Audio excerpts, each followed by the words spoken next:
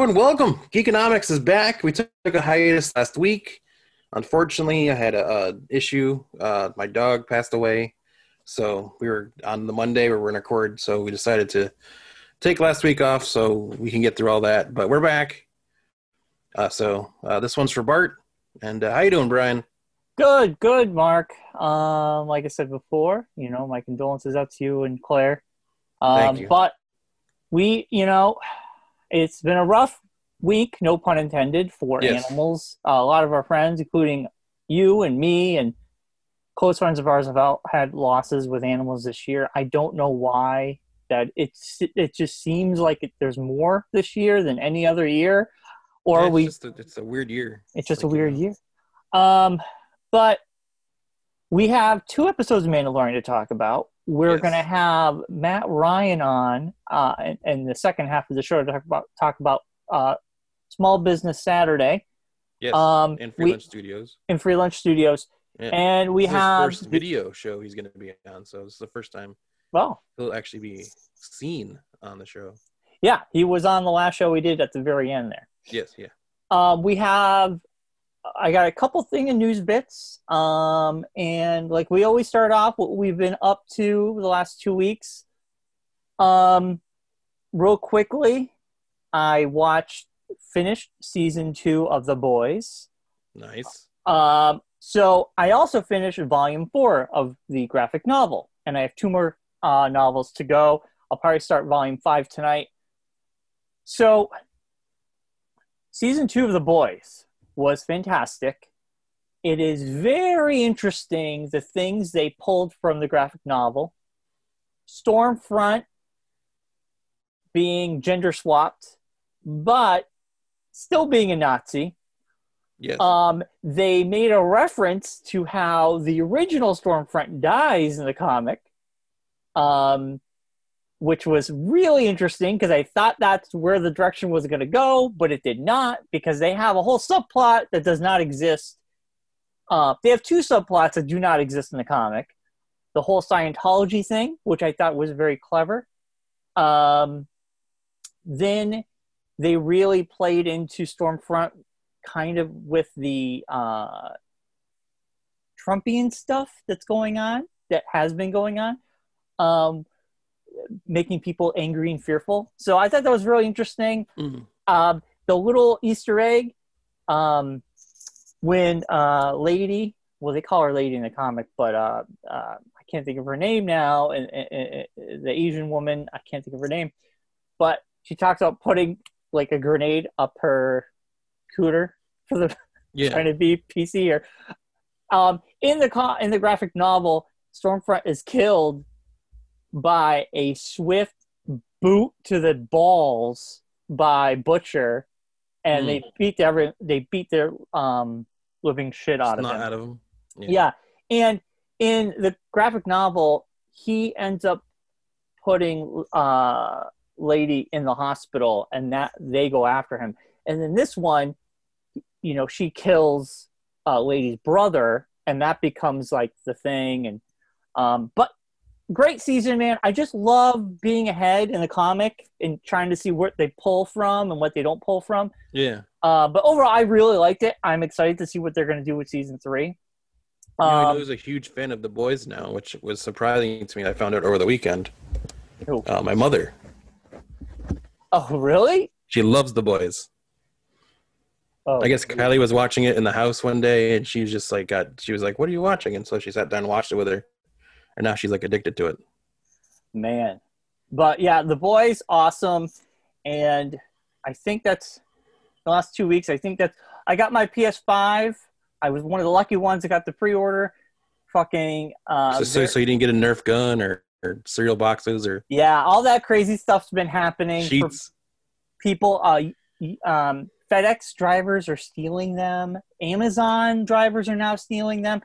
This is not cool, folks. But anyway, I was a lucky one. I got it. It is very fast. I think the next generation is really cool. Ray tracing is absolutely beautiful. Excuse me. But the speed of which these new systems goes is really cool. So if you get an Xbox, it's very fast. PS5 is very fast.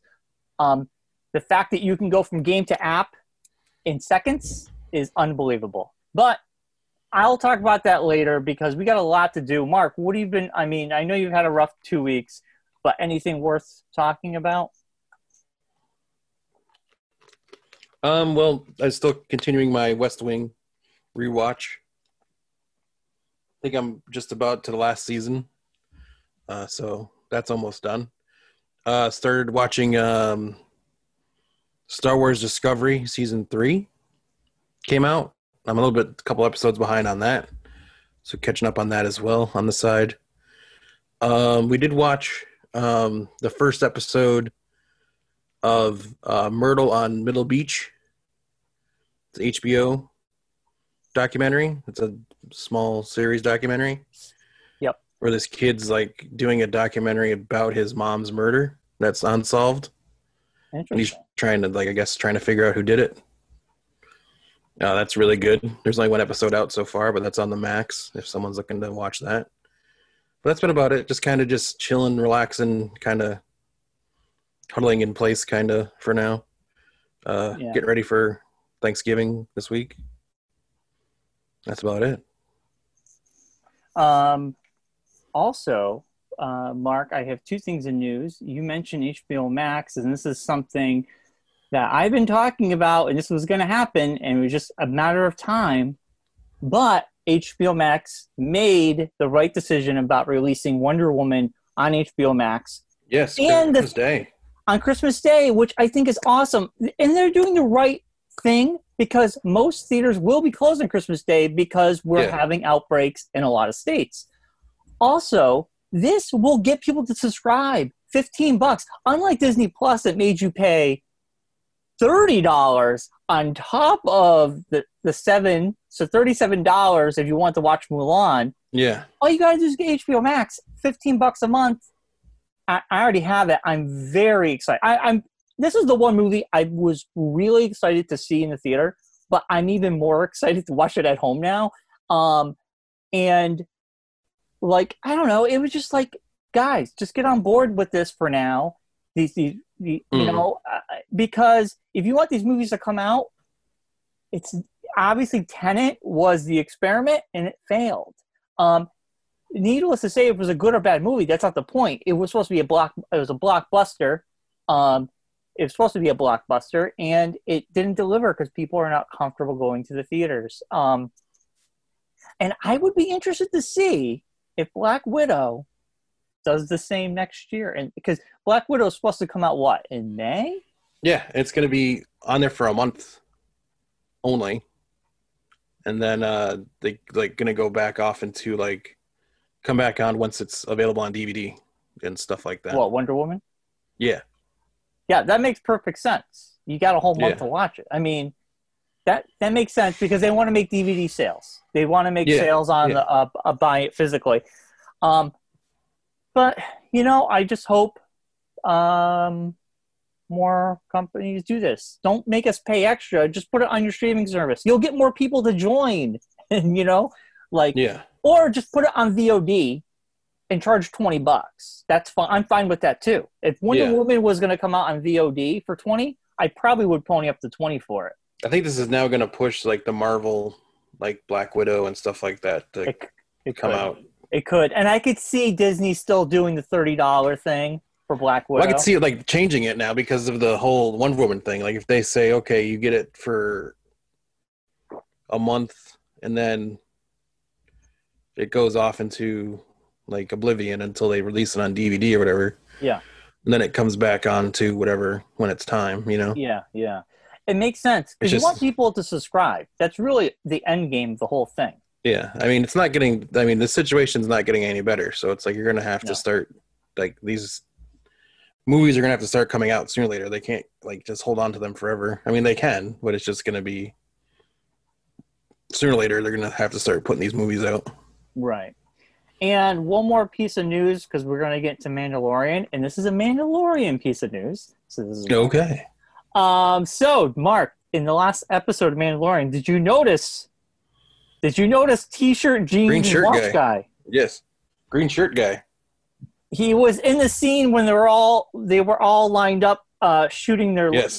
their guns, and off to the left of your screen, you saw a man standing there with a watch, a T-shirt, and jeans. Yes. And the internet went, especially Twitter, went ablaze, and someone came up and they made a retro Star Wars The Mandalorian action figure called Jeans Guy. And it just shows, the wall with a half an action figure. I think that's great. I want that figure. Awesome. I want Jeans Guy to be like the collector's item. So yeah, be like the ice cream machine guy from Empire Strikes Back. He turn into an actual character after all the. Right. Yeah, he'll be end up being an actual character. They'll say he's like a weird smuggler or something that was. Or some random thing. Yeah, so speaking of Mandalorian, Mark, we have 2 episodes to talk about before Matt Ryan comes on. God, we did 8 and 9, so 10 and 11. And 10 was another episode directed by Bryce Dallas Howard. And she did a fantastic job. It was a great episode. Return of Bo-Katan from Rebels. Yes, this is what I want to ask you. Yeah, she was the main Mandalorian in the episode. We meet 3 Mandalorians that have taken a different path. That it's a little bit more different from what it's the more the Mandalorian path that is the rest of the Mandalorians, basically. Yeah. From Mandalore, that's the people the Mandalorians who grew up on Mandalore and all that. Aren't the always helmet on people, which was what I was kind of when Mandalorian started coming out. I was like, well, this is a different Mandalorian than I'm used to, right? Because Rebels, they all have their helmets off all the time. They always were they don't even have them on when they're flying or fighting or whatever. Besides that, they would take them off and actually have conversations. So Bo-Katan is actually the lady who was playing the character in the episode is actually the woman who voiced the character on Rebels.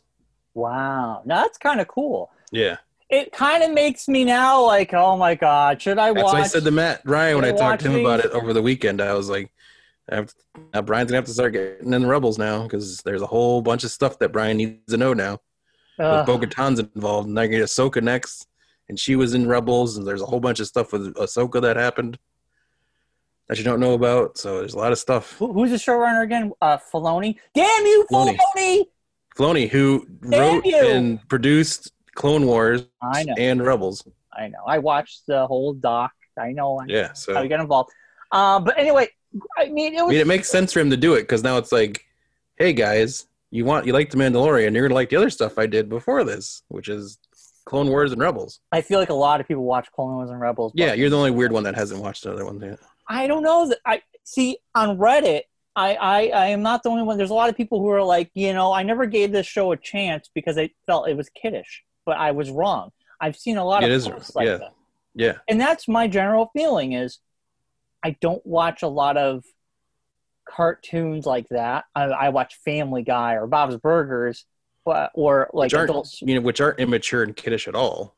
They're not for kids. Those shows. I know, but they're not they're the most highbrow comedy either. I don't know. I laugh. I think it's hilarious. You don't think that you laugh at things that aren't highbrow. So there you go. I guess. But yeah, I'll give it a shot. But anyway, that was a great episode. But there's really not much to say. I just wanted to talk more about those Mandalorians. But this episode that came out this past Friday, The Siege, which was, I will say, the first action-packed episode that was wall-to-wall action. Yeah. And, they find out that Moff Gideon is alive, which they didn't know. Which the audience, we knew, but they didn't know.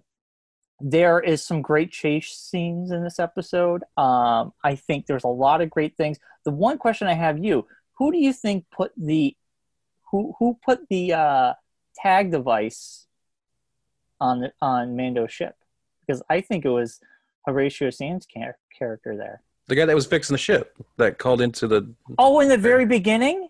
And he gave that Yeah, he was one of the look to mechanics that like camera? turned around, the little like amphibian looking guy. Yeah. Oh, you're right. I thought it was Horatio Sands' character because he really has no allegiance. No. It was because they first walk up, the guy like turns around as they're walking around, he like turns and looks at them as they walk away. Yeah, you're right. And I was like, oh, well, that guy's a traitor. I forgot all about that. It was very heavy-handed. I should have caught Yeah. that right away. I wasn't. It was very heavy-handed. It was like, It was this is very going to heavy. happen. This guy's going to turn on everybody and Yeah, blow the you're whole right.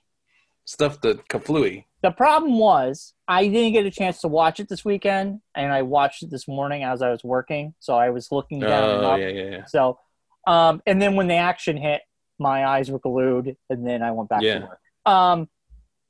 But yeah, you're right. Okay, now I know. Yeah. But man, it was so good. It was so good to see what's her name and what's his name back. Yeah, Cara Dune and Carl Weathers. Yeah, Carl Weathers actually directed the episode. Oh, did he? Yeah. That's awesome. I love his gray goatee. Yes. It shows he's aged. Man, I'm such a huge Mandalorian fan. I'm calling what's her name and what's his name. Yeah, you have it all down. You're really into. I'm horrible. There's so much going on. What are their characters' names? Because why can't I remember right Cara now? Dune is the trooper. See, we both don't know. And Carl Weathers' character's name is Gertrude Farquhar. I don't know. Did you just make that up? Top of my head. Gertrude Farquhar? I don't know. The name just popped in my head. I think it's from some show or something. We are horrible. I feel like there's too many things to learn. Like, it's hard to learn new things because there's just too much of it now. You're just like, who? The what? You're getting old when you do that. What's his face? He was in that movie. That guy that was in that thing. Yeah, he was in the boxing movie. You remember that boxing movie? That's because my life right now. Everything is what's his name and what's her name and that movie. That's my whole life. I've turned into that person. You're looking this up. I am looking it up. And who are they? Me. Just go to IMDb. I am. So what's it saying? Greef Karga. Is Carl Weathers? Carl Weathers' character. I feel like his name was never been uttered. Maybe in the first season. It was. I think it was like mentioned once, but never like. Not like no one's like that Greef Karga guy is quite the character. And what about what's her face? Gina Carano is Cara Dune. Okay. Yeah. So Dune. I'll just say Dune. That's easy to remember. Yes. Is it Carla Dune? Cara Dune. Cara yes. Dune. Okay. She's cool. I mean, I like her character. It was so great to see the gang back together, having a little action.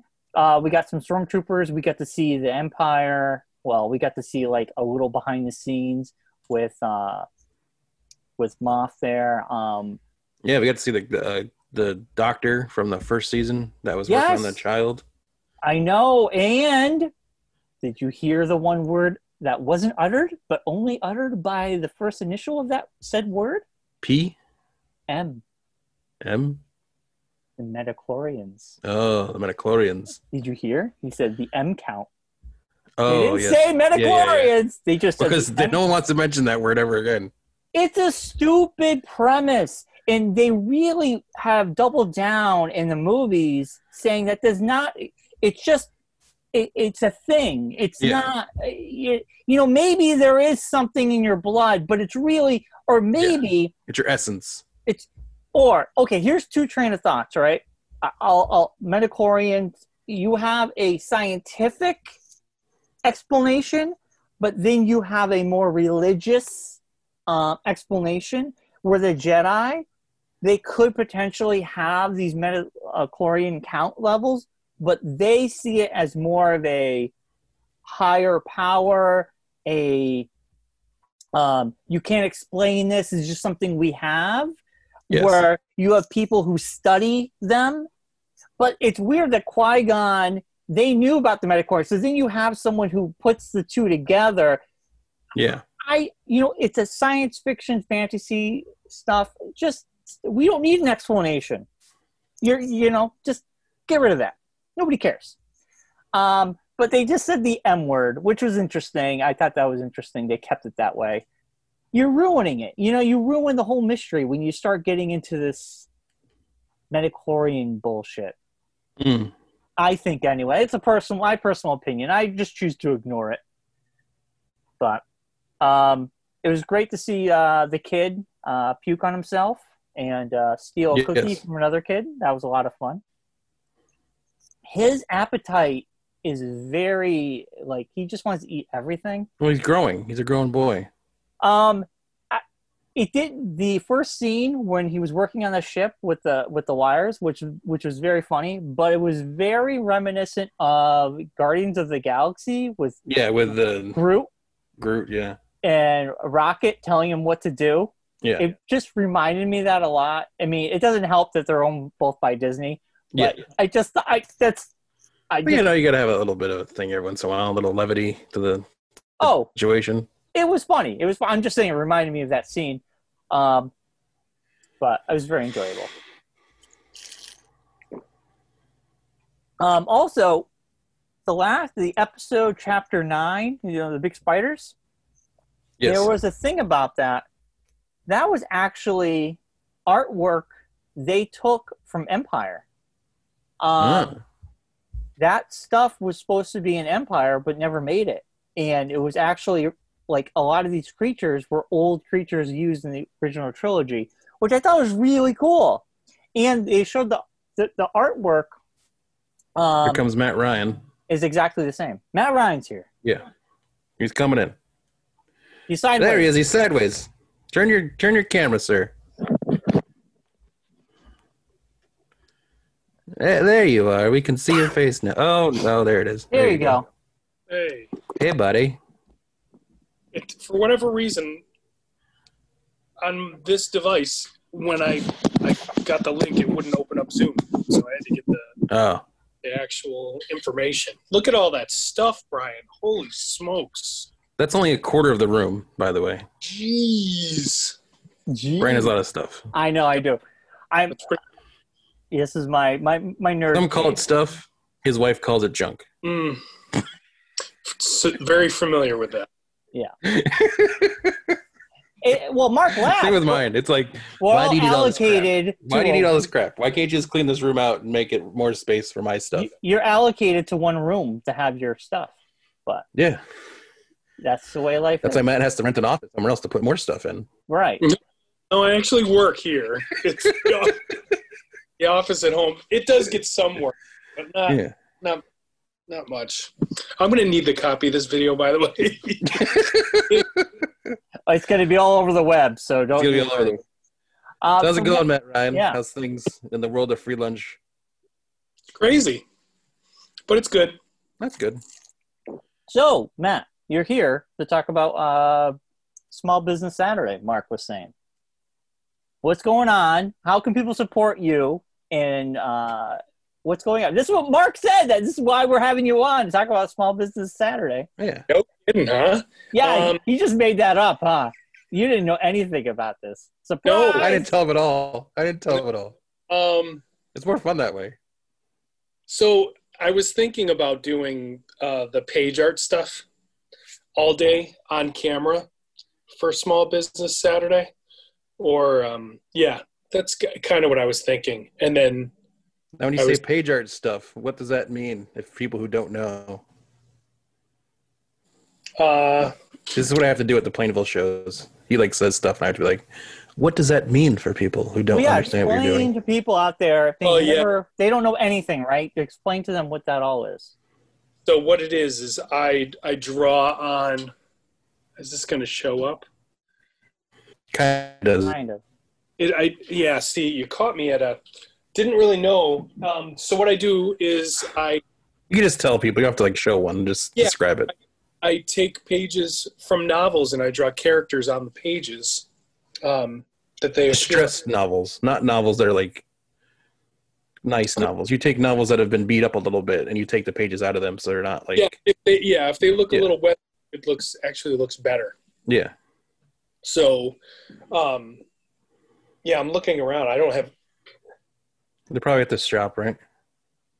I'm in the studio, but there's not much here. Yeah. At that satellite location, I was just meaning they're probably over at the headquarters. headquarters. Penthouse suite of Yeah. Two Park Place in the busy metropolis of Granby, Connecticut. Yes. But you branched out now, and you have a second location that you use or are using. I have used. It's been a while now with the COVID stuff. But basically, I'm going to draw on pages of novels during the day on camera live. And you'll have the plethora of free lunch comics available for people to purchase. I can certainly have them available, sure, but I was kind of thinking specifically the words and pictures stuff. Yeah, but I'm saying they're on the website. People can grab them if they wanted to. Oh yeah, they're digital. The digital books are there, and then they can always order them, and I'd be happy to ship them. But yeah, we'll have everything available. But yeah, so it's different. Like it's funny. I went to my first chamber meeting a couple weeks. Actually, it's not true. I went to one in Windsor that I was working at. I wasn't a member or anything like that. And it was really good to see those people kind of just doing their thing and, hearing them talk about the struggles of what's going on today and how they can accommodate those changes. And then I went to one I'm a member of the Bradley Chamber, the one associated with all the Windsor Locks business community. And it was good to see those people. And yeah, it was good to see them. I don't want to say it was that productive. It was really nice to see everybody, because everybody's, kind of one at a time in it. Like there's not too many people there who have staff necessarily. Yeah. Mm-hmm. So they're all kind of in the similar fight. And it was good to hear people talking about their fight. And it was interesting. It was good. Now, with the whole COVID situation, you've moved more to a virtual existence. How is what do you have going on virtually that people can get themselves involved in? So the Monday Night Jam, I just went through a massive change, and thanks to you, Mark, you called me that night. I had to have kind of to talk him off the ledge, kind of. Yeah. What? Yeah, I freaked out a little bit. So, he was like posting something on Facebook, and I'm like, "Oh man, I gotta call Matt." Oh, when Matt does cryptic posts on Facebook, you know something. Something's going on, so you gotta call him. See what's going on. Contemplating killing off the Jam. Yeah, and I've been running the Jam since 2009. Wow. Yeah, so it becomes part of your routine, and you guys know. Like, you guys are lucky. There's two of you when you do the podcast, and going virtual and running the Jam. I think one of the hardest things is looking at that indicator, who's watching, right? And you look and you're like, nobody's watching, but you're still talking. And I just, for whatever reason, I just kind of hit a wall. So I had to kind of reevaluate. And it's funny, things kind of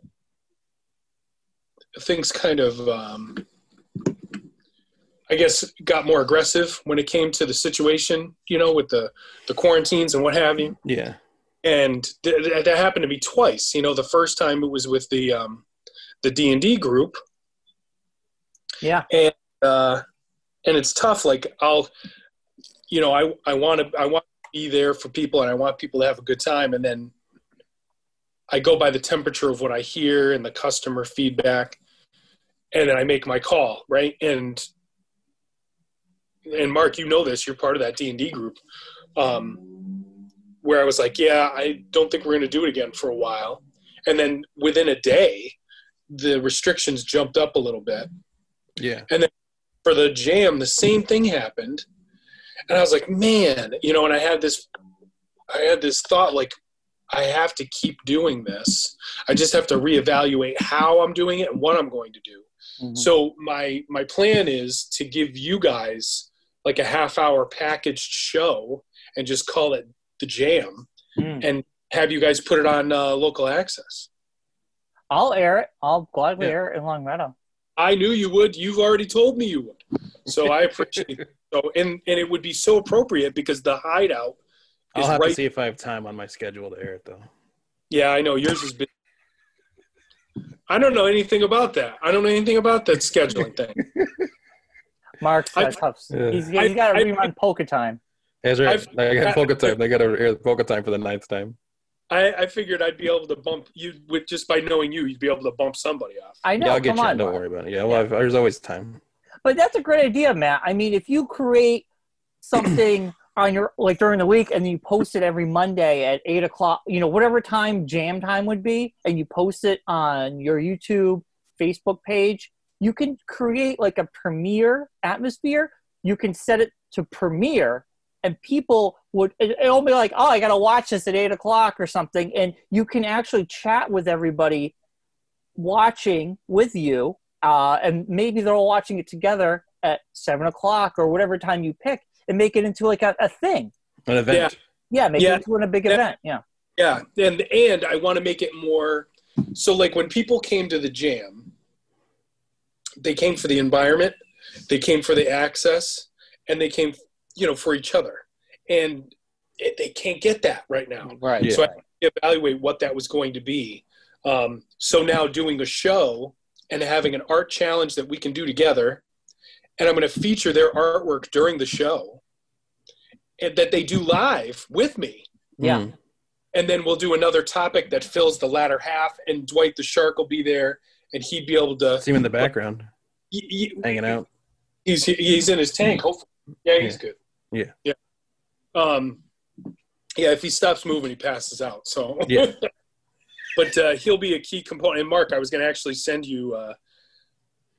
I built in a couple of teasers for segments on the show. So, and I've got a friend who's actually building a theme song for me, and once I get that done, and the nice thing is I'll still record the jam live for an hour and a half, and if I can pull a half an hour from that, then I'm in good shape, and I should be able to. Yeah. What I want you guys is like. We had a conversation about D&D, which was really cool, but then names of stores came up. Is that all right for local access if I just say as a resource, hey, you can always get D&D stuff from, is that no? You can't, it's called a call to action. You can't say can't promote anything. Come on down to Jimmy's Chicken Shack for chicken. You can say, okay. All right. This D&D segment is stuff from this D&D segment was provided by so-and-so. Right. You can underwriting. Yeah. Right. Okay. I just heard that term on the radio the other day. Yeah. Okay. So it's a way around promoting without promoting. It's all about, it's wording, like Mark just said, but also, you're not getting money. You're not, you shouldn't be receiving money to do the show, because then they want you to promote the show on the show, but you can't, So exactly. You say like Mark's saying, it's all about wording. You say today's segment was these things were provided by. Or special thanks to Battle Standard for providing at the very end. You could do special information or giving us stuff for the use. Okay. So, and that's really all I need to do, because then, we were talking about these different ideas and what people were doing, to play D&D and allow their gaming to continue. And there was a time where I was struggling to pull somebody on the call, and I did a shout out to the Hideout. I did a shout out to Battle Standard. I did a shout out to, there was a third place. Matt's Sports Cards and Collectibles? No. Oh, maybe that was just me trying to get them in there. No, not for D&D, but. It's very small in there, the D&D. Yeah. But, so I'm excited. So that kind of inspired me to retool, what I was doing. And I thought that would be good. And if I gave it to you guys, and there's a woman in Windsor who I just recently met. I've got her card right there. Jen? Is it still Jen?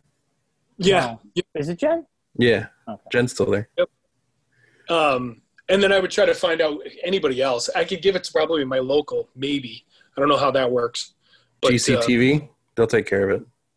Who will? The Granbury Community Television. They'll do it? They'll put it up? Yeah. Mark Bombard's the guy you want to talk to. Who? Mark Bombard. Does he live here in town or no? Yes, he runs the channel. Okay. Mark Baum. Same spelling as yours or no? I don't remember if it's a K or a C. This is riveting podcast stuff. Right? Yes. I'm sorry. We should save this for after This is what we the always show. do. This is what happens. It breaks down to us just trying to make going things back happen. going back to your original question, so the Wednesday Night Comic and Manga Club, we meet virtually every Wednesday from 6 until 7, and that's been great. Like, so it used to meet tangibly, and then when the quarantine hit, we had to shut down, and it was good. It's had a fluctuating membership of probably between 6 or 8 people, but then recently it's taken a really good turn where the members are actually doing really cool things for each other, like really, really helpful critiques and really, really helpful idea submissions. And then I had one member send an actual comic to another member as a reference or a resource guide for the comic that they were working on. Right. And this is really what the group is about, and it made me very, very happy. So that we do that, and then Sequential Arts we're still doing. We were always doing virtual episodes of Sequential Arts, but it was a hybrid. So I had a live audience, and then I was speaking to the camera. So I've been doing the virtual thing for Sequential Arts for over 2 years. Oh wow! Yeah. So that's still going. We're currently talking about environments and backgrounds and perspective and stuff, and people have access to that directly through, both of those groups. They have access through freelunchcomics.com or freelunchstudios.com. I just had to switch drawing and painting for teens over to virtual again. And it's tough just because of the size restrictions, and I want to be able to accommodate for the social distancing, and I don't want to put anybody at risk, and I don't want to be responsible for that either. Yeah. And in there, actually the thread, it's kind of going through the Wednesday Night Club and through the Sequential Arts, but it's really a core task right now. We're doing mini comics for the military, and everybody's doing a little mini comic. We're going to end up sending them overseas to the troops, which I'm pretty stoked about. And we'll put them up digitally too. We'll figure out if I can figure out how to get the kids to put theirs up, but or maybe I can have them scan them and send them to me, and I can put them together into a little anthology. But yeah, that's something I've been wanting to do for a long time, and I didn't want to do it in October during the 24-hour comic challenge.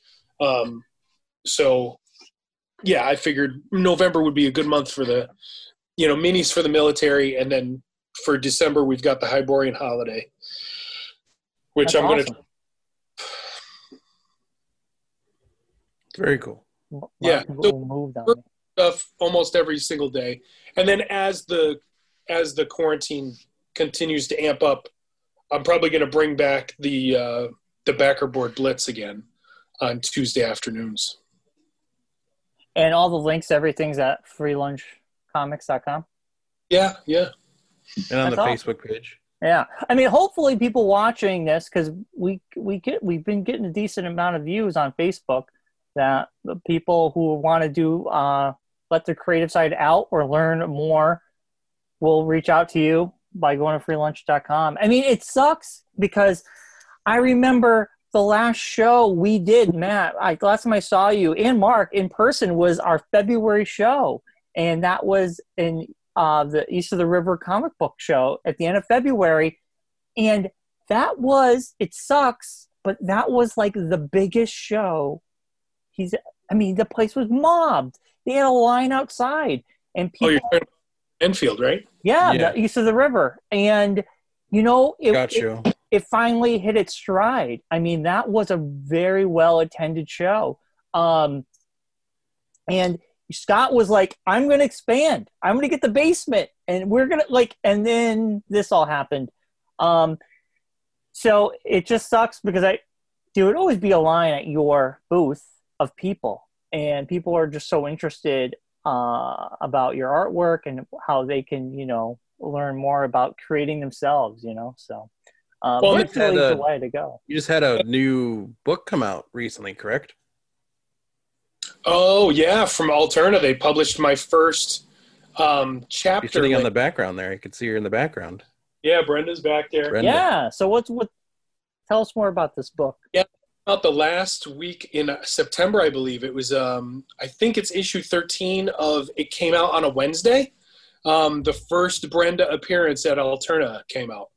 And it's a fun story about Brenda and her dad, and they go shopping together, and convinces him to buy her a toy, and then she goes out and has a little adventure afterward. It's fun. It's I actually just saw one of my friends, Aaron. He actually got his stack. He got his before me. But he was really stoked to have it, and that was a really cool thing to see. I got more coming, man. So for that 24-hour comic challenge, I finished like a 60-page story in pencil in one night. That's awesome. I mean, you're nuts. Yeah, that's so cool. And this is something you've been so hyped about for a while now with the and the everything kind of chunked up a little bit, but I'm still working on it. Issue 3 is being, or chapter 3, issue 3 is being colored right now, and I have to ink chapter 4, and I have to. I'm almost halfway done inking the 60-pager that I did in the beginning of October, and I think I'm going to pitch that as 4 15-page stories. Nice. And each one has its own little adventure leading to a big main event. So, but yeah, it's been fun. And have you guys noticed an uptick in listenership or viewership? Because you were just audio before, and now you're. Yeah. So yes, since people started to see our beautiful faces, through the roof, the viewership. The viewership on Facebook has definitely helped out. Also, our audio, because we just started kind of recapping and talking about Mandalorian each week. Audio-wise, we've doubled. We went from 10 hits to 20. And that, I mean, I'm saying that in watch out, world. I say that in jest, but the video goes anywhere between 100 to 400, hits. So it just depends on the topic, what we're doing or whatever, and the time of day this is released. It makes the world of difference. I'm learning all of this, but like when Mark will put the show out later at night and then I promote it, it will get more traction after 5 p.m. But if I were to promote it at 9 in the morning, nothing. It would get a little bit, but the traction's after 5 p.m. So when Mark uploads it, I'll share it if the time is right, or I'll wait till the next day. It's still out there, but if I make it if I share on groups what I normally do, it's just weird how all this works. There's an algorithm that really can help or hurt you depending. But yeah, I mean, viewership is high on Facebook with this, and we put on thanks to people channel. Like you. Yeah. Oh. The big foreshortened finger. Boosh. Yes. Boosh. This thing right here. Yes. Yes. So Matt, I guess the other thing now we've been talking about the zombie hideout and their new location, and Mark's been talking about you're gonna have a studio there. Is that? Yeah. When's that official? So when we were in the first location, we were up and running, and we were able to accommodate decent numbers for the jam and for D&D, and honor social distancing.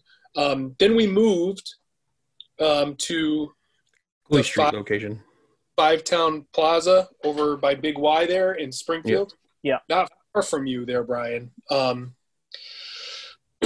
And it's a much, much bigger place, but that's not his final form. He's going to change again. Oh. So I was hosting for a little bit, but I was in an unfinished room, and it's not ready yet. But big things going for Bill Bullock and the Zombie Hideout. He announced during the week last week, if you spend $50, you get a raffle ticket. And on December 20th, he's going to pull the winner. And the winner will get a 65-inch screen smart TV. Ooh. That's nuts. Just in time for Christmas. Man, nice. That makes me want to go spend $50 there. I know, right? And you can easily. There's a lot of stuff. A lot of stuff there. So I just want to follow up what you said, though, Matt. So are you saying you want to wait for his final destination to really make your home there? Honestly, once things clear up, he's got a spot for me in the location he's in now. Right. But that it won't happen. It makes sense for you to wait it out until the final, because then you just have to move again. Well, it's not really a big deal because it's really next door. Yeah, it's just.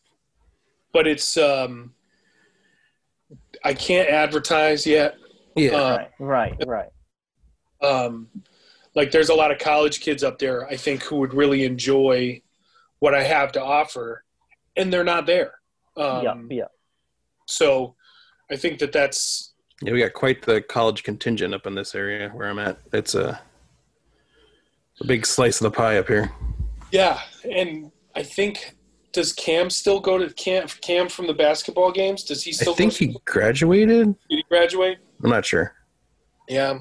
So, it's just a matter of getting some interest in those schools. And I think that would be a big deal, but everything's got to loosen up. Everything's got to loosen up first. And, I don't see that happening right away. Yeah. I hear you. But it's cool to get the word out of what you're doing virtually and what is happening, Bill's been a great resource for that. So when I recorded last week's show, he shared it. House of Books and Games in Windsor. That's who the other. Oh, that's the other one. Okay, I couldn't remember it either. So they shared it. I don't know if the Battle Standard shared it or not. But yeah, I ended up getting a decent amount of views because of that. And like I said, I'm streamlining that stuff down. But yeah, it's the virtual life for me. You can see my little weird camera rig set up behind me. Nice. Yep. And basically I'll project, or I'll teach on that whiteboard now. And I just lectured Bolton High School last week. And there's a town that's trying to get something going, but they're hard to nail down. For whatever reason, they think they need to have 6 people on the call. Nah, you only need 1. Yeah. If you're going to try to make room for 6 people, it's not going to work. Right. What's great about this whole thing is I remember back in the day us telling you how to do all this, and you're like, yeah, I just got to have time. And now it's making people who otherwise wanted to do something but just didn't have the time nor the know-how. Now you're forced to learn, but I think you're learning skills that now will benefit you even when this is all done. It's true. And it just means more phone calls to me. That's all it means. Yeah. But still. True. But it makes Matt more educated and more self-efficient at doing such a thing. Because before it was like, Mark, can you come down with your camera and volunteer? Now he can literally do it. I still prefer that though. Yeah, I know. But it's more fun to do. See, the hard part is, I enjoy aspects of it, but it's tough. And when you're talking to a puppet, I guess my brain's not wired that way. Right. It also helps to have a professional that knows what they're doing do it for you, as opposed to you trying to figure it out. Well, sure, because you have the professional. Because I like my job and want to keep it, Brian. Unlike you, who just gives everyone to do whatever they want. Well, it's public access. Public access is about teaching people to have these skills. Yes, I know. I'm joking, Brian. Calm down. That's what public access is all about. But I'm just saying you're in a situation now that you're kind of forced to learn these skills. And I'm not saying you're going to be this Spielberg over here, but it really helps people hone in on these aspects that they wanted to, but otherwise never had a chance to.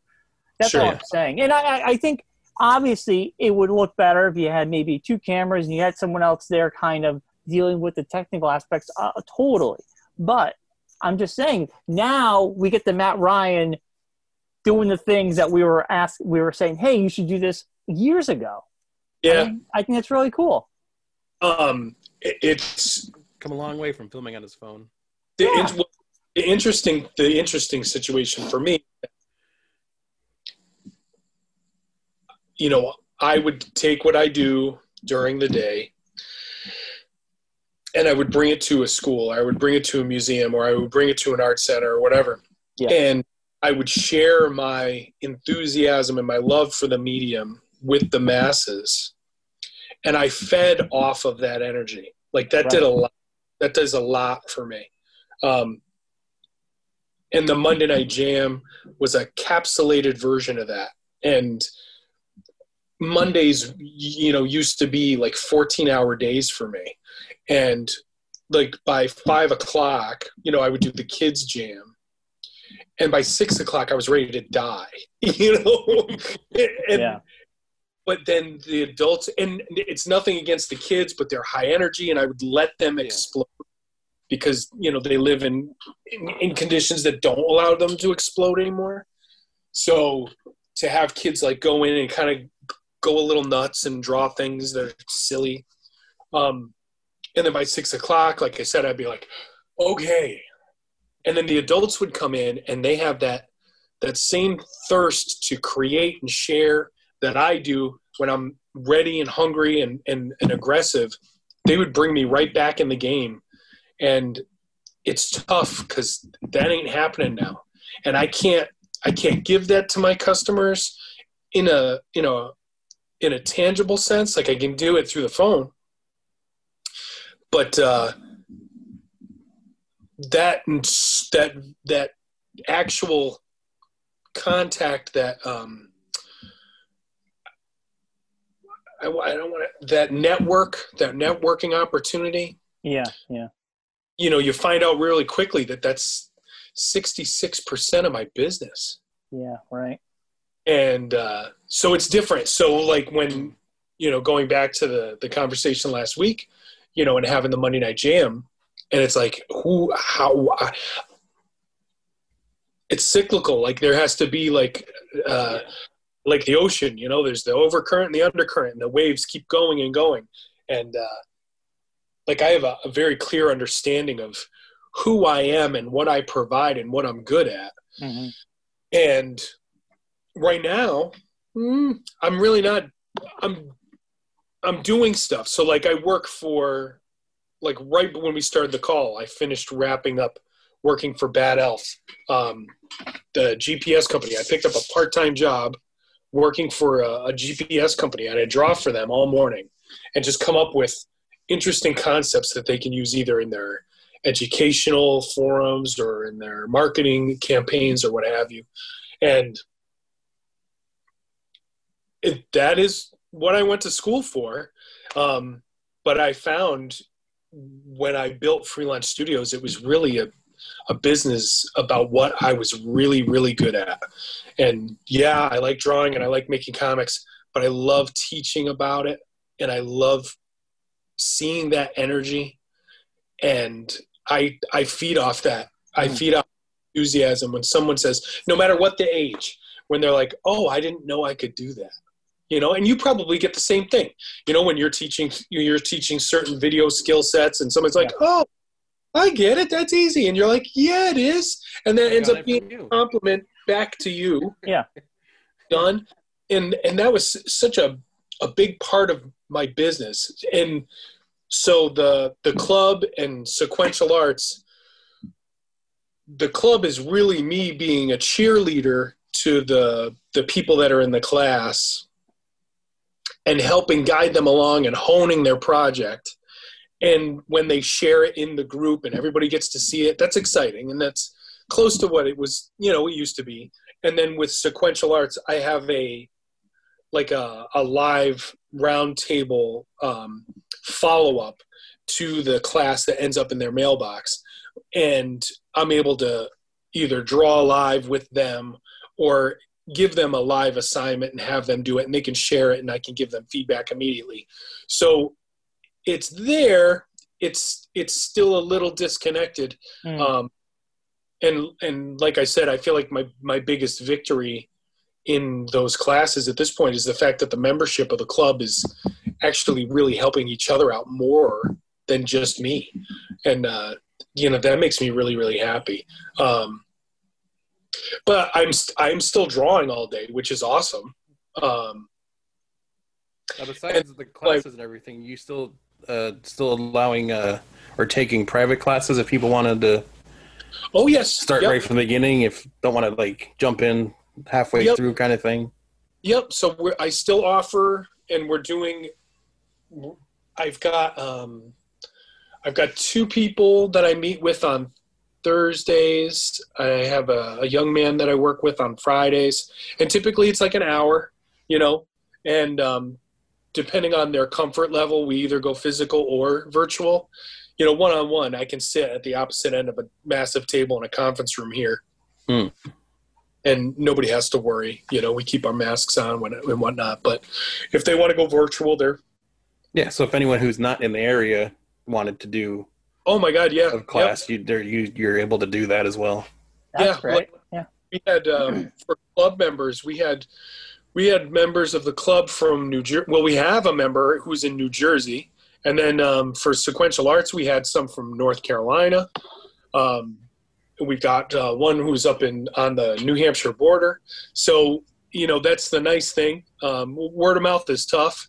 Everybody's virtual now and everybody's sending stuff off. You guys know. You're building your thing, trying to make something happen. But yeah, your reach can go a little further. But you're competing with a lot of virtual content. And, I think the difference is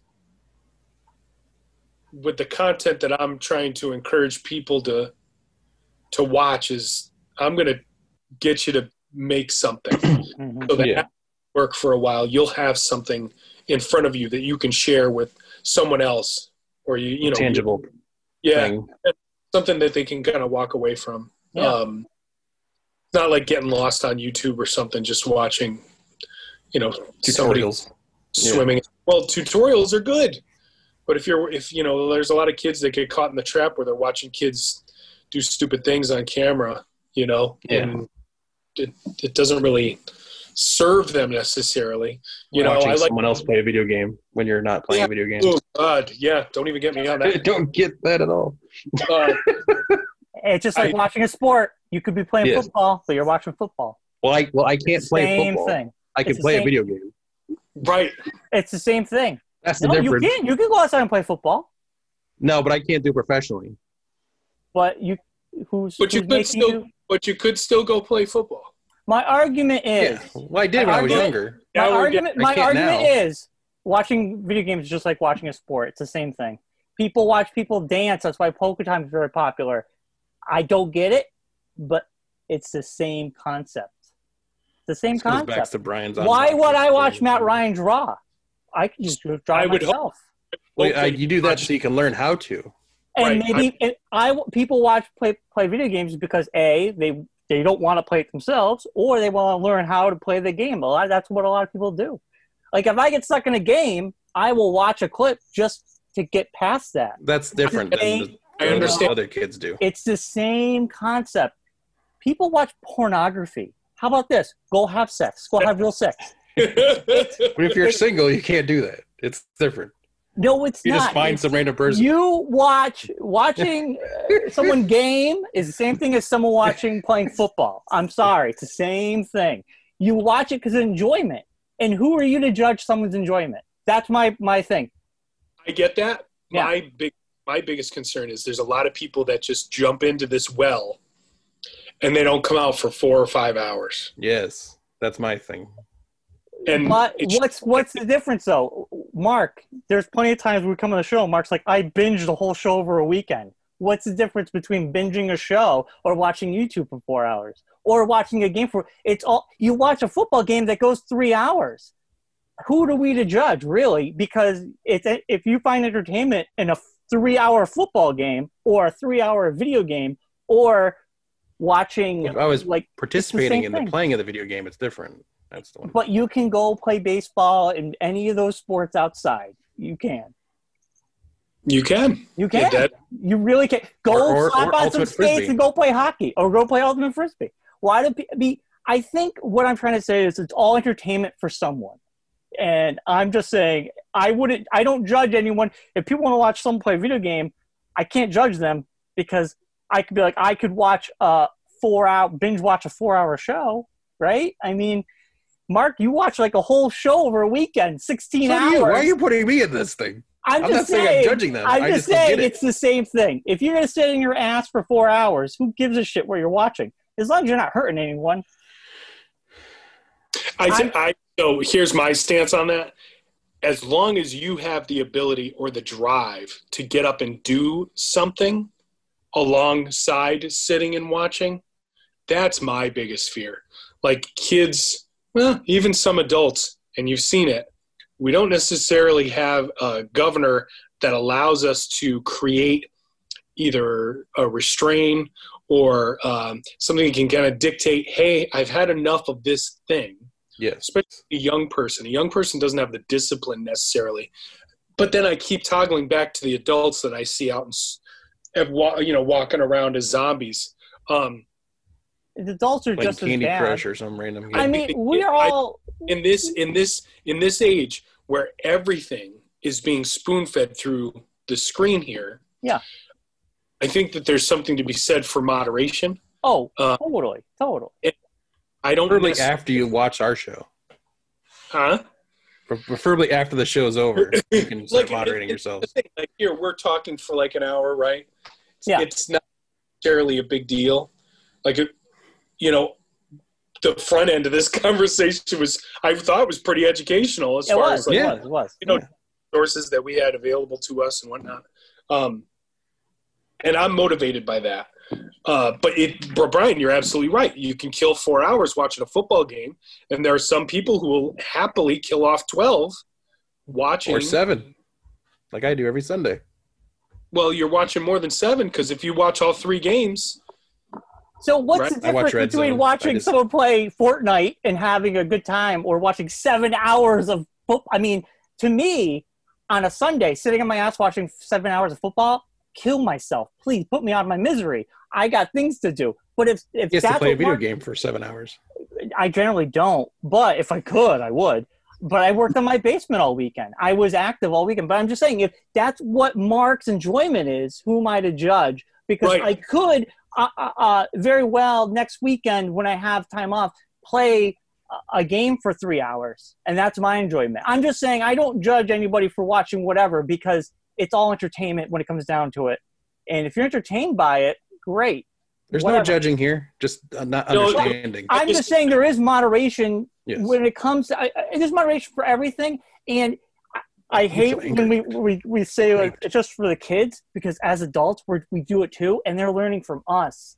Like, Sure. when I you're learned a by parent, watching you, Dad. when you're a parent that's on their phone all the time telling your kid get off that device, they're looking at you and they're just doing what you're doing. So I think it's like the adults have to curtail their phone use, and that kid will see that, and the parent has to be responsible to curtail their device.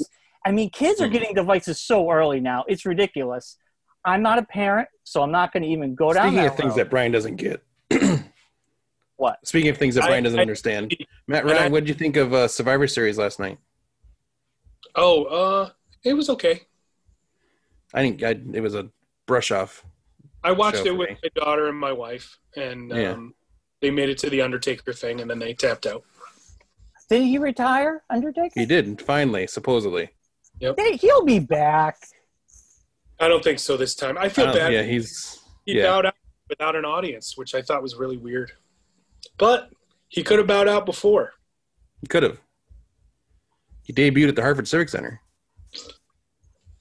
That was the last day I watched wrestling for 20 years. Wow.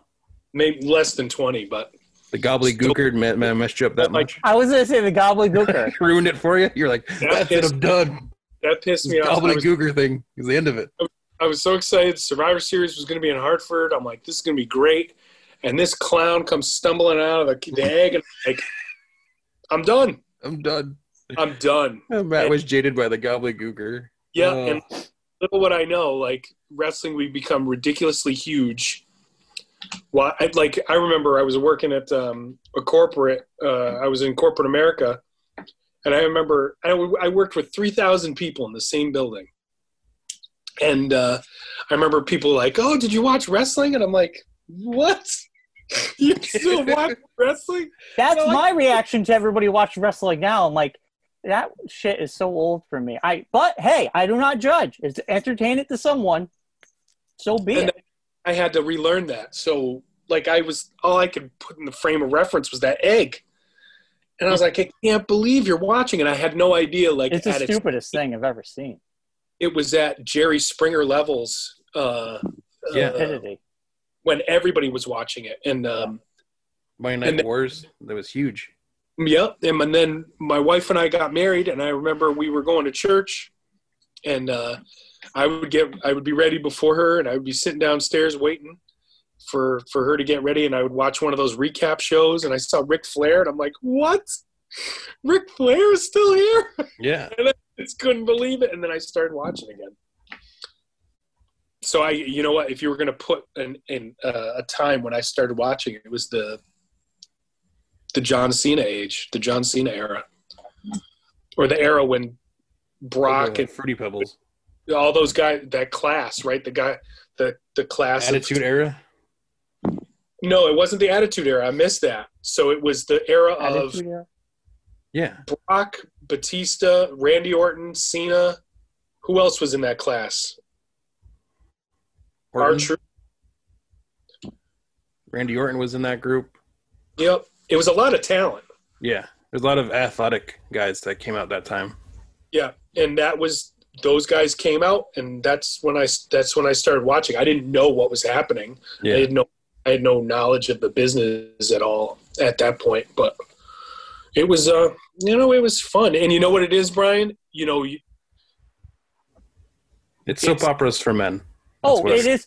Listen, a long time ago, there was someone in my life who was really into wrestling, and it was the cheesiest fucking thing. I'm like, you're holding a microphone, but you're yelling at the guy.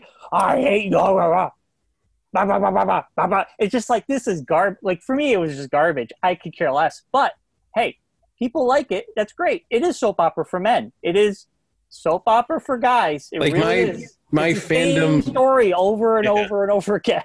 My fandom, like, growing up was huge, and it started to wane a little bit, and then I think mine came back when I started working with Jeremy and Matt and those guys from Blitzkrieg, and seeing like all the behind the scenes stuff and learning how that all worked, and seeing this, like, the science and the strategy and the production quality of it, like how the matches were put together and how guys would think things out and make things happen, and then see it actually, see the whole process from like the time they got paired up together to the time they figured out what they were doing to the time they went out into the stage and performed the match, and then afterwards they go back and redo the match in their heads and talk about it and what they could have done better. And seeing that whole process happen, I think, like, now I more think of it as that kind of way than I do as the other way when I was younger and just was like the big stars and the yelling and screaming. The moment I learned it was fake is the day it died for me. When I was younger, I loved The Undertaker. It's not fake. It's predetermined. It's different. Fake. The moment I learned it was predetermined and fake is the moment I was just like, really? I was devastated. It was like finding out Santa Claus wasn't real that day. It was devastated me. I was so into it. I was like, I can't believe this happened. I'd tell my grandfather, but we watch all the WrestleManias. I'm like, oh my God, The Undertaker got put in a coffin. What's going to happen? And then someone told me, Brian, I was into Ultimate Warrior. Then there was all controversy. It was the two Ultimate Warriors, Hulk Hogan. Yeah. I mean, I loved it. Then that moment happened, and, I let that kind of die,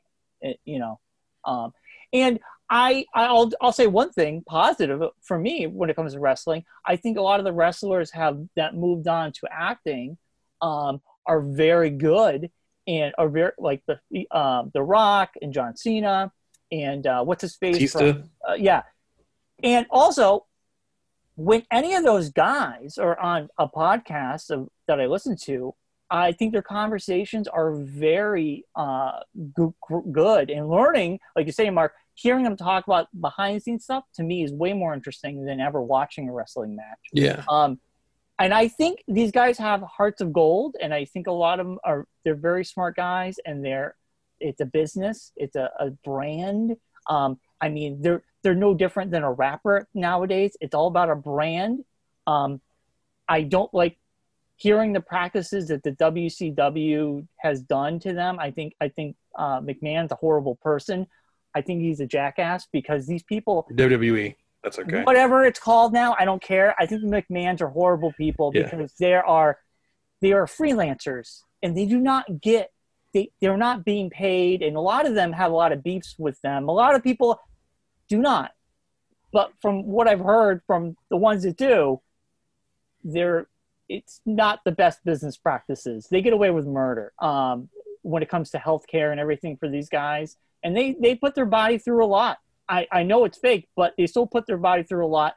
And I just think McMahons are horrible, horrible people. So that's another reason I just don't want to support them. But I think the athletes themselves are very smart. And I think they're have a lot of talent. And I like when they go into acting. I think they're really good. I think the wrestling business has a way darker shadow than what you're hearing about now.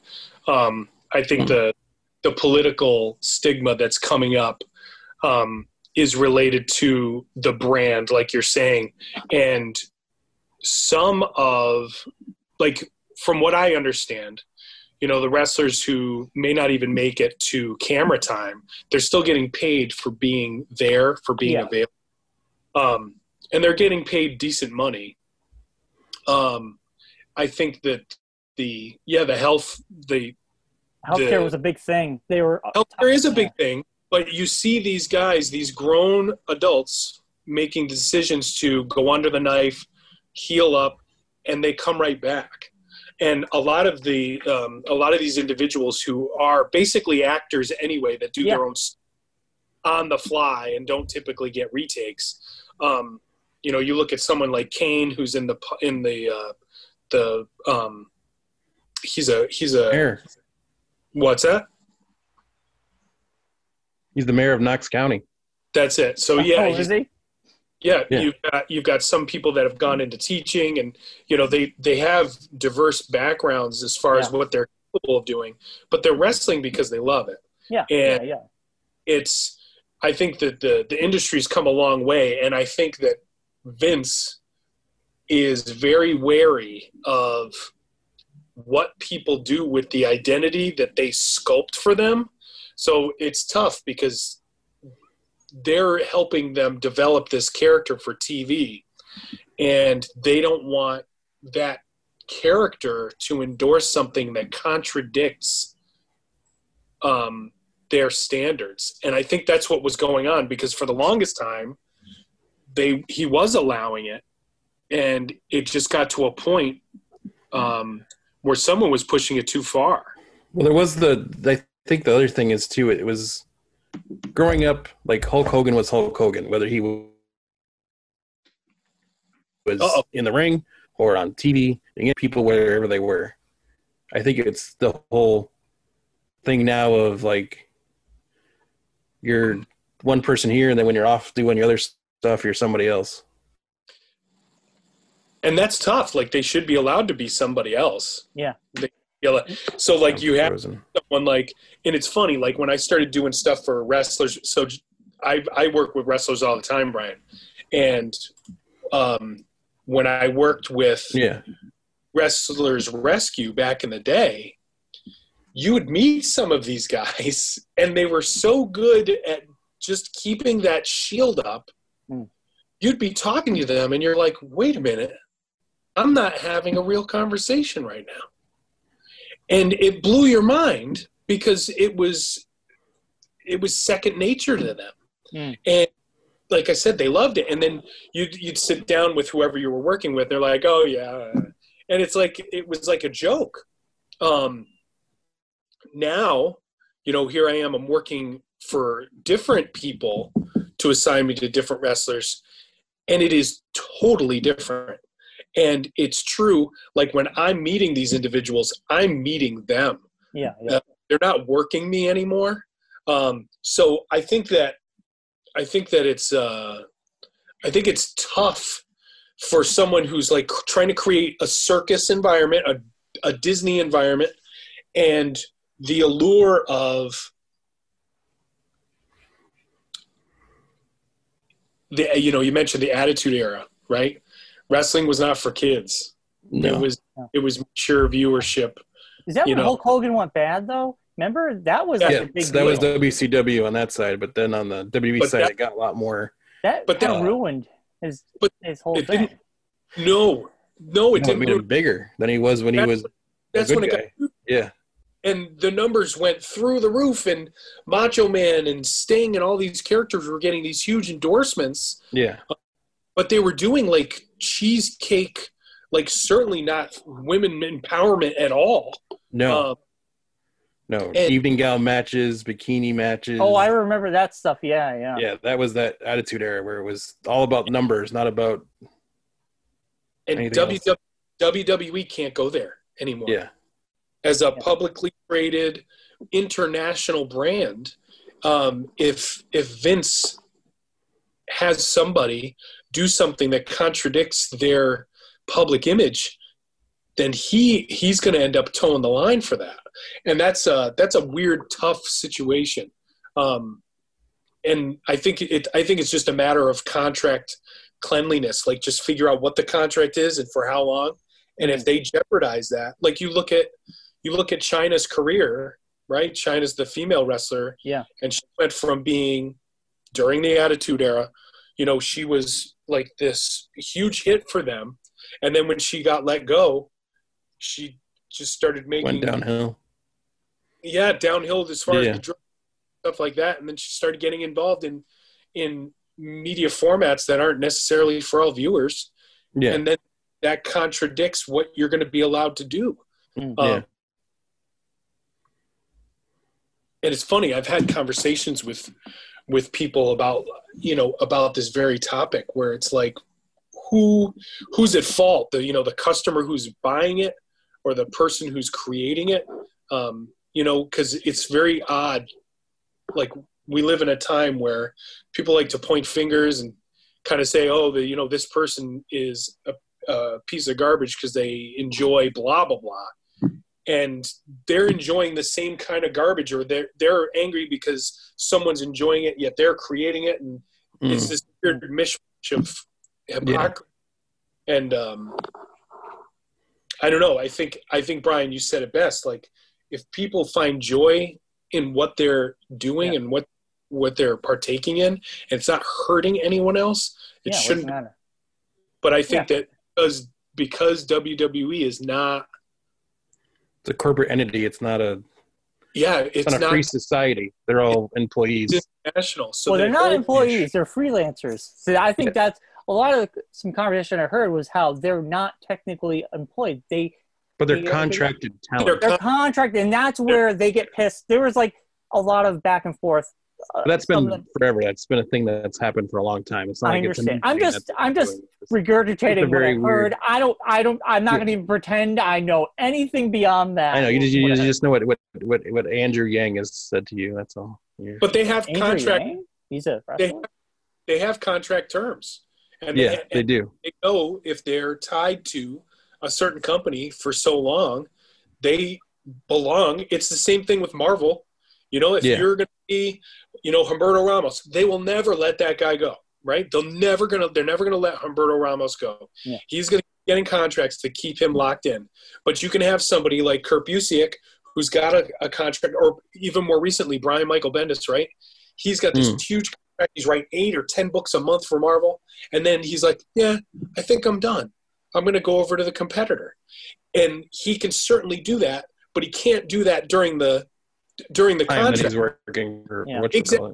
And I think that like I was given that lecture last week, and one of the I was talking about how I'm allowed to speak about some things at some of my lectures and not other things, depending on where I am. And they're like, oh, are you being censored? I'm like, no. You just can't sell a Whopper at McDonald's. Like, it's not, and it's exactly, as long as you're getting paid, especially as sports, you can't have, Joe whoever, and then I'll be like, I'm going to switch teams. And like you're Tom contracted Brady. talent. You're representing that brand. That's under that. interesting. So if you go back in time far enough, you would remember that if you were on a professional team, you showed up in a suit, right? And before you even played a minute of the game. And I remember WWE used to be like that. And even if you think back to high school and college, right? And if you were a team and you were just arriving at the school, you were dressed nice as a sign of respect for the opposing team, and then you would head to the locker room, and then you would change.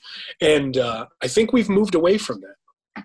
I think that we've moved away from that, and I think that for dinosaurs like Vince, that's a hard thing for. I think that's a hard thing for him to get used to, and I think as long as it's an international company, he will continue to struggle with that because he's trying to use a shotgun concept, a shotgun target on something where the countries that watch and that are entertained are thinking that it's a marksman shot.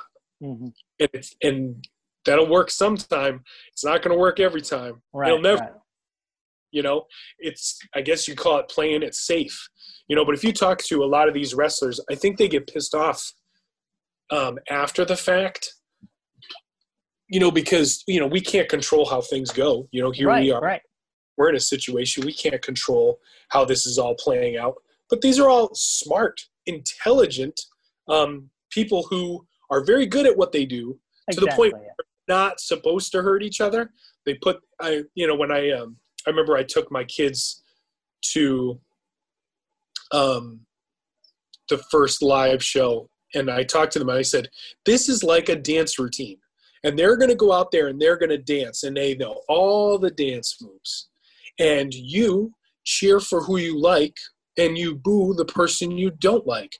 But make sure you boo just as much as you cheer, because even for the bad dancer, you're telling them they're doing a good job, which fascinates me.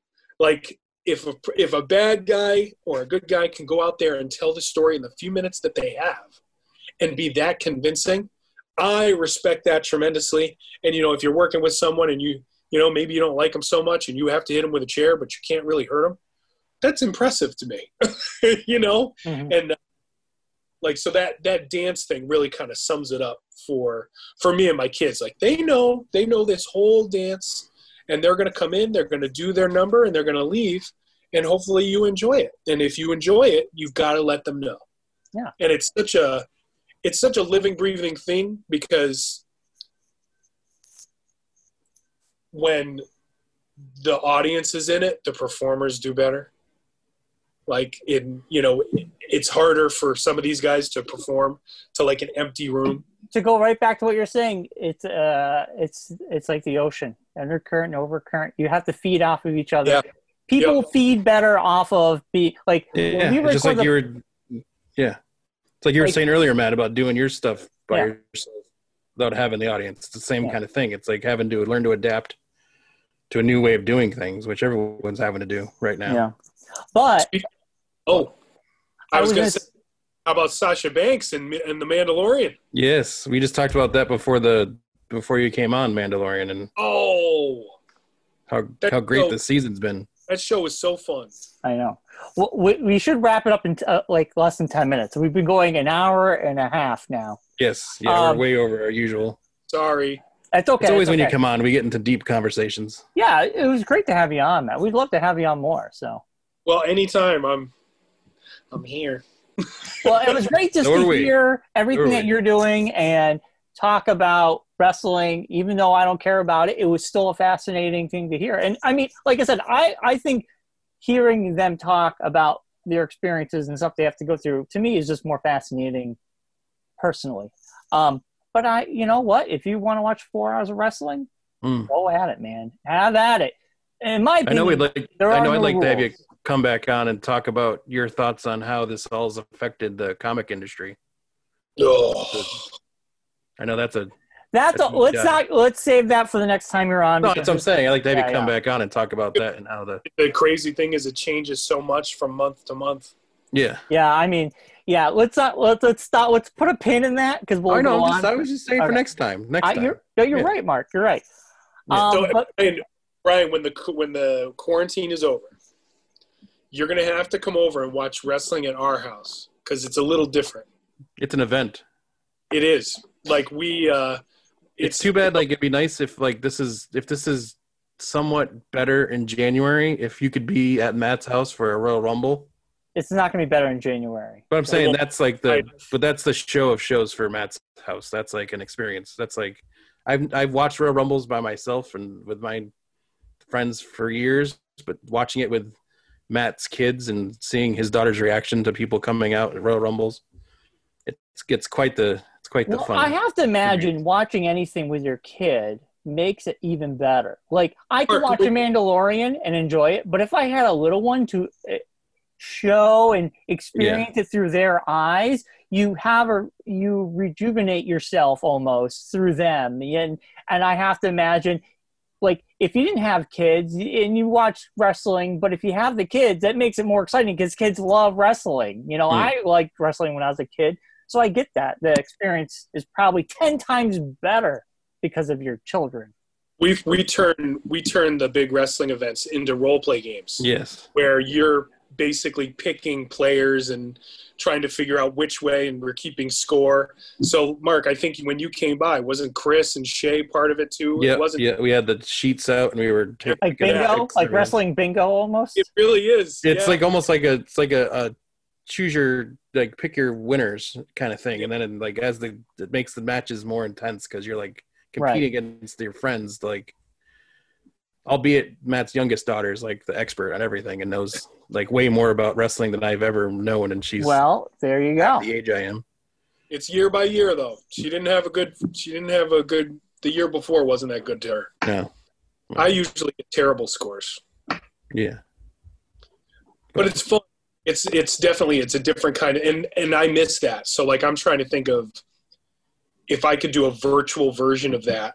Like if we did a Zoom call or a Facebook thing where everybody could put in their score sheets and everybody watched together. I'm trying to think of something for her. Could do that. That's her favorite one, the Royal Rumble. That's the ultimate. That's the best one of all year round. Well, yeah, Brian, to your point, like The Mandalorian has created a Friday sit down and watch the same show night which is awesome. We go Mandalorian right into SmackDown. That's cool. I mean, yeah, man, like Mandalorian's been awesome. It's the one show I look forward to watching week to week. Usually I'll let something just end, watch it all, or watch it throughout the week. But Mandalorian, I can't, especially with the podcast. Gotta watch. It was so good this week. It was so good. It's so good. Every week I get up after the show and I'm like, man, that's so awesome. Yeah. I you know what? Part of me always it just regrets why didn't they have Filoni part of the new movies is beyond me, because he really would have made it a little bit something better and different. You know, I don't think anybody knew what he was like. Clone Wars were great. I love that, but I don't think anybody knew he had this in him too. No, you didn't. Clone Wars was unbelievable. Rebels was fantastic. Yeah, but nobody knew what he could do for I mean, I know now, but I'm just saying when Force Awakens was a good beginning, but it could have been better because it maybe not treading the same water. But it brought back Star Wars. I'll give it. J.J. Abrams brought back Star Wars, going back to practical, and I think it brought back Star Wars to the forefront, and it was a good move for what it was. I personally loved The Last Jedi because it did something different. And then Rise of Skywalker, I go back and forth. It just felt like whatever we can fucking do to end this goddamn trilogy. And I kind of felt like bringing the Emperor back out was just a cop-out. It just seemed it didn't make sense to make Rey related to him. Why? It was a deep dive is what it was. It was a deep cut. It was not a deep cut, if anything. It just felt, I don't know. I have mixed feelings. I enjoy it on the surface, but if I think too much about it, it kind of bothers me. I just can't help it. And that's I love Star Wars. I find good in all of it. So it really is kind of conflicting. I like watching it, but I felt like it could have been better. That's all. That's all I can say about it, you know? I thought the whole trilogy could have been better if Kathleen Kennedy said, hey, JJ, we need to have a whole story arc. We can't just go director to director. And I think that's what The Mandalorian, they're taking that mistake and saying, we have a plot line that has to go through as the kid. And you have to follow every director and writer. You got to follow this plot line. And I think that new trilogy, it would have been better if they said, listen, they need a Paul Feig that would have been Filoni to say beginning, middle, and end. And they didn't have that. And that blows my mind that you just took a big franchise, a big gamble, and said, here's the baton. Just go do what you're going to do. That makes no sense to me. And you know what suffered the most from that? The Han Solo movie. Yeah. It wasn't that good. I mean, we didn't really need it. It just felt like a checkbox movie. It was better than any of that trilogy. I'll say Rogue One is really good. I think Han Solo just suffers from just being a bland movie. It was enjoyable, but it wasn't like, it didn't move the needle in any direction for me personally. I think it was too soon after that other movie. The Last Jedi got a lot of blowback because of Luke. And I like the fact they made Luke complicated. I didn't like Luke shouldn't just be a superhero. I like the conflict personally. I know a lot of people had problems with that. I get it. I get that criticism. I don't think they're wrong for thinking that. For me personally, I like a conflicted hero. But it would have been better if they just said, here are the new characters. They need to go from A to B to C. They didn't do that. They just said, here's A. Good luck with B. Okay, here's B. Good luck with C. And that makes no sense. Like, Paul Feig is like, okay, you can make all these Marvel movies, but we have to get to here. Here's the end game, literally. We have to get you there. I don't know. I like the new trilogy for what it was. I mean, but as a Star Wars fan, Mandalorian's where it's at, man. It's firing on all cylinders. They know what they're doing. They're giving you what you want as a Star Wars fan, but they're giving you new stuff. They're not pandering to us. They're just like, there's love in there. And it shows, I think, with Favreau and all them. So. And it appeals to all audiences. It's not speaking individual. Yeah. That's another thing too. You're right. I mean, and it's universally loved too. Yeah, like the new trilogy was so hard to please everybody. There's too many cooks in the pot making too many decisions, and nobody's keeping people, following a story arc.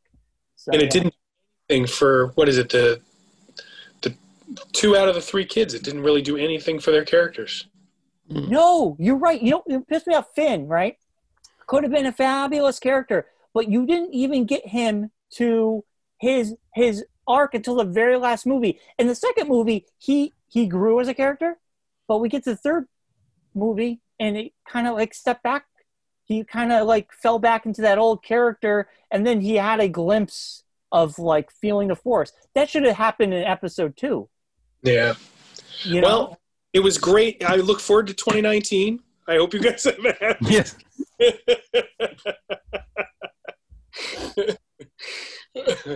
Right. Hey, we have to be critical of things we love. I mean, that's why you love it. Yeah. You got to be critical of things you love. Sometimes it's fine. Totally. There's a new show coming on Netflix. I should go. I know. We all got to go too. Yeah, we all get going here. All right, Matt. Ryan was trying to for half an hour. Freelunchcomics.com. Awesome. Freelunchcomics.com or freelunchstudios.com. You can find us on Instagram, Facebook, You can look up and on YouTube as well. There's a lot of videos on YouTube. And thank you so much, guys. It was great to be able to catch up with you. And this was a lot of fun. You as well, pal. We'll talk to you soon. All right. Bye, Matt. Have a good Thanksgiving. Happy Thanksgiving. Happy Thanksgiving. Thanksgiving. All right, Mark.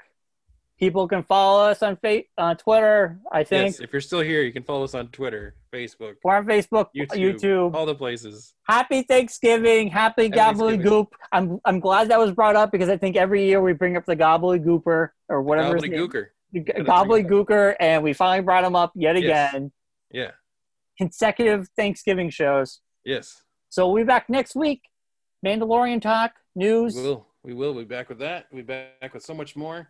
And it's getting close to the Christmas season, so we'll start bringing up some Christmas lists for you to talk about. So start thinking about your favorite Christmas movies, your favorite Christmas things, because we'll start talking about all that and more on the next Geekonomics. See you next time, everybody. There are so many songs about Christmas. The reindeer, the lights, and the gifts. We sing chestnuts are roasting and marshmallows toasting, and here comes old jolly Saint Nick. Now don't get me wrong, I sure love all those songs, but one holiday gets left out.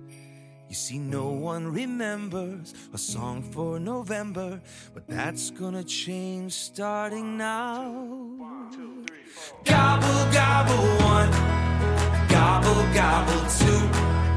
Gobble, gobble me, gobble, gobble you. Listen to me now. Gobble, gobble 3, gobble, gobble 4. Gobble, gobble please, can I have some more? Oh my, my, get that turkey in my belly. Oh my, my, with the cranberry jelly. Oh my, my, come on and sing it with me. Happy Thanksgiving. I stick a straw in the gravy bowl, yeah. I'ma eat a dozen dinner rolls. Stretchy pants on, that's how I roll. No judgment here, no judgment here. Grandpa's passed out, passing gas, but we got pumpkin candles burning just for that. Someone brought up politics, now everybody's mad. But you can't be mad when the whole world's singing. Gobble, gobble 1, gobble, gobble 2.